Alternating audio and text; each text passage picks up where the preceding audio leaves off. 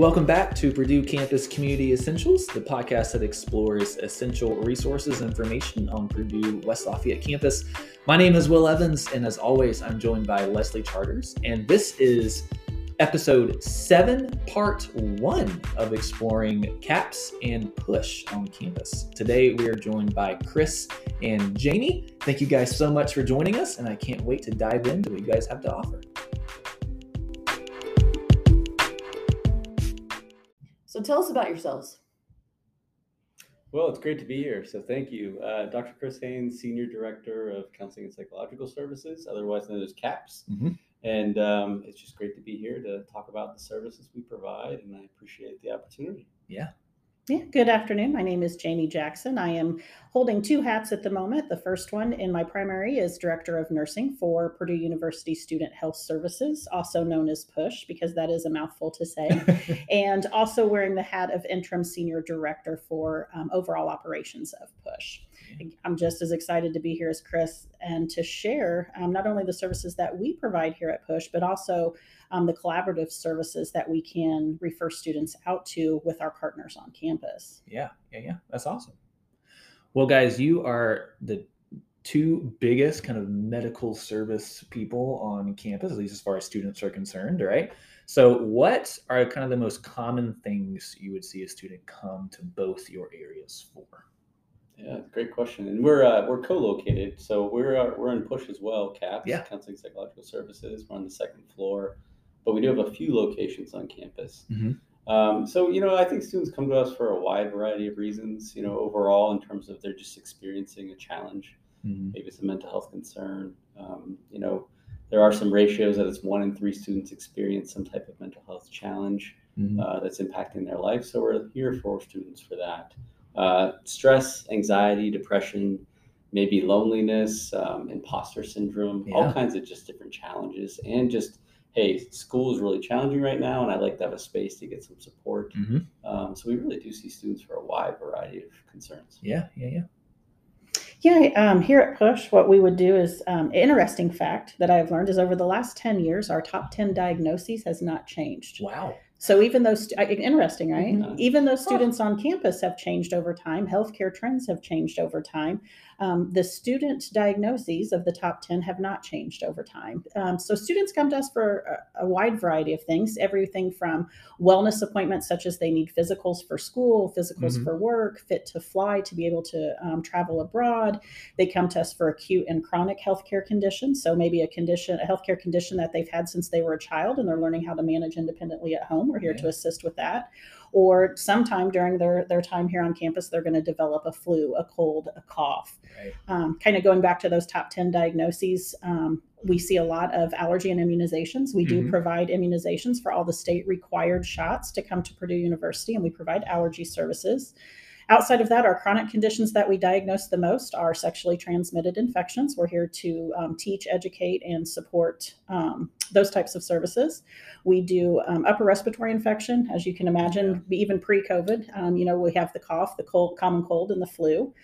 That is a top diagnosis for us. What would you tell a student or even a faculty and staff who say, describe to me the difference between individual and group counseling? Great question.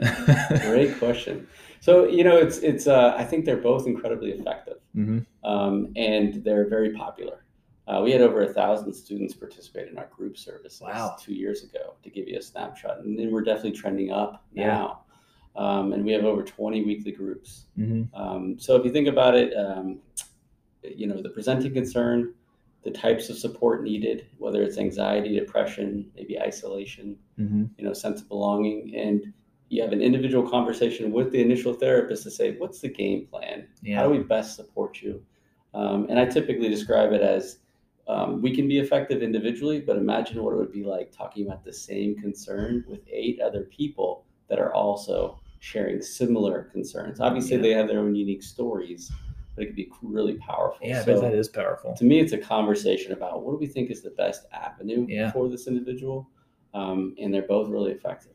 If you think about it, it kind of replicates the group dynamics, maybe the classroom, maybe the family, and it's so powerful to get that exposure and the opportunity really just to kind of learn about yourself and gain some skills in a supportive space. And it definitely helps you realize I'm not alone in this. Right. There are other people. Yeah. Very big. Are there any services you guys don't provide that students should be aware of? I think that's always an interesting conversation, because what I think both Chris and I would say jointly is that we're a great starting point. And what we're here to do is help navigate that journey to the end result of what they're looking for. So if it's a service that we have in-house, then we're definitely going to offer those services. If it's a very specialized mental health concern, disease process issue, then we may not have that specific specialist on board. For example, we don't have a neurologist on board. So no brain surgery. No brain surgery. No brain surgery. No, but we have providers that are excellent at taking care of concussions and head injuries and all of those things, but not as specific as a specialized neurologist. So we are, regardless of if we can offer that service, what I would think that jointly we would say is we're a great starting point. And what we can't serve you, we will definitely get you the resources that you need to get you to the end point. Yeah, I think it's really helpful. I mean, at CAPS, it's about, being accessible. It's about being that point for students to connect with us, the opportunity of the moment. We know students face a lot of challenges, and we want to be available. Within that, when we greet the individual, we talk about some skills that they could benefit from, what they're hoping to get out of services, and then we come up with a support plan.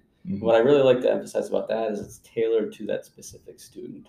And there are times where the service, maybe the length of service or the intensity of service isn't something that we can provide. They still leave that initial contact with an appointment so they can meet with another person to talk through what maybe the treatment recommendation is and how we can best support the next steps.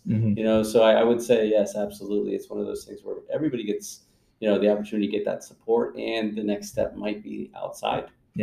Which usually is like, okay, I want some intensive outpatient services multiple times per week. Maybe there's somebody that needs more intensive services along those lines. Yeah. Awesome. So before we wrap this up, why don't we tell students, faculty, and staff the easiest or best way to schedule an appointment with your offices? Is there an online appointment request form? Is that the best way? Yeah, for us, we do everything. You just call, and we schedule same day, next day, actually. Nice. Immediate contact. So we're really excited about that. It's something we started January 2020, and this year we truly tested it, and we were able to meet that same day, next day. So if a student calls, they say, hey, I'd like to get started with counseling. I want to get started at CAPS. They get set up with the same day, next day brief screen with the clinician. So that's an opportunity for them to share their concerns, definitely get some support, and walk away with some next steps. But we do that on the phone, so we have them call us.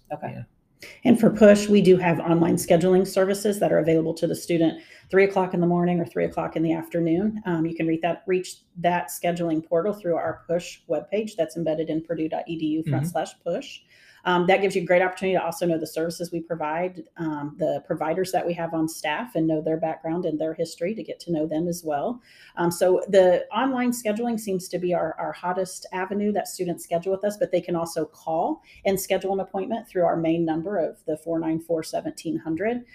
We don't encourage walk-ins unless they're true emergencies, just because, anywhere, any healthcare system can't handle walk-ins. We are a scheduled ambulatory care center, not a walk-in center. So we do prefer the online scheduling or the call to schedule an appointment. Awesome.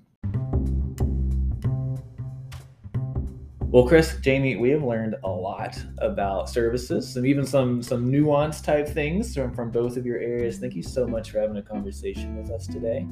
And for those tuning in to listen, we hope this was helpful for you in knowing how to help students navigate these resources and get them connected.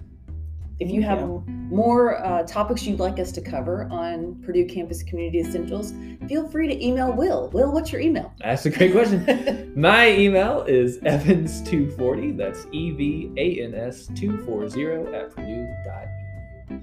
All the links to the referenced resources in today's episode can be found in the show description, so be sure to check that out for all links and resources. You can get started getting connected with CAPS and PUSH, and we hope that you will tune in next time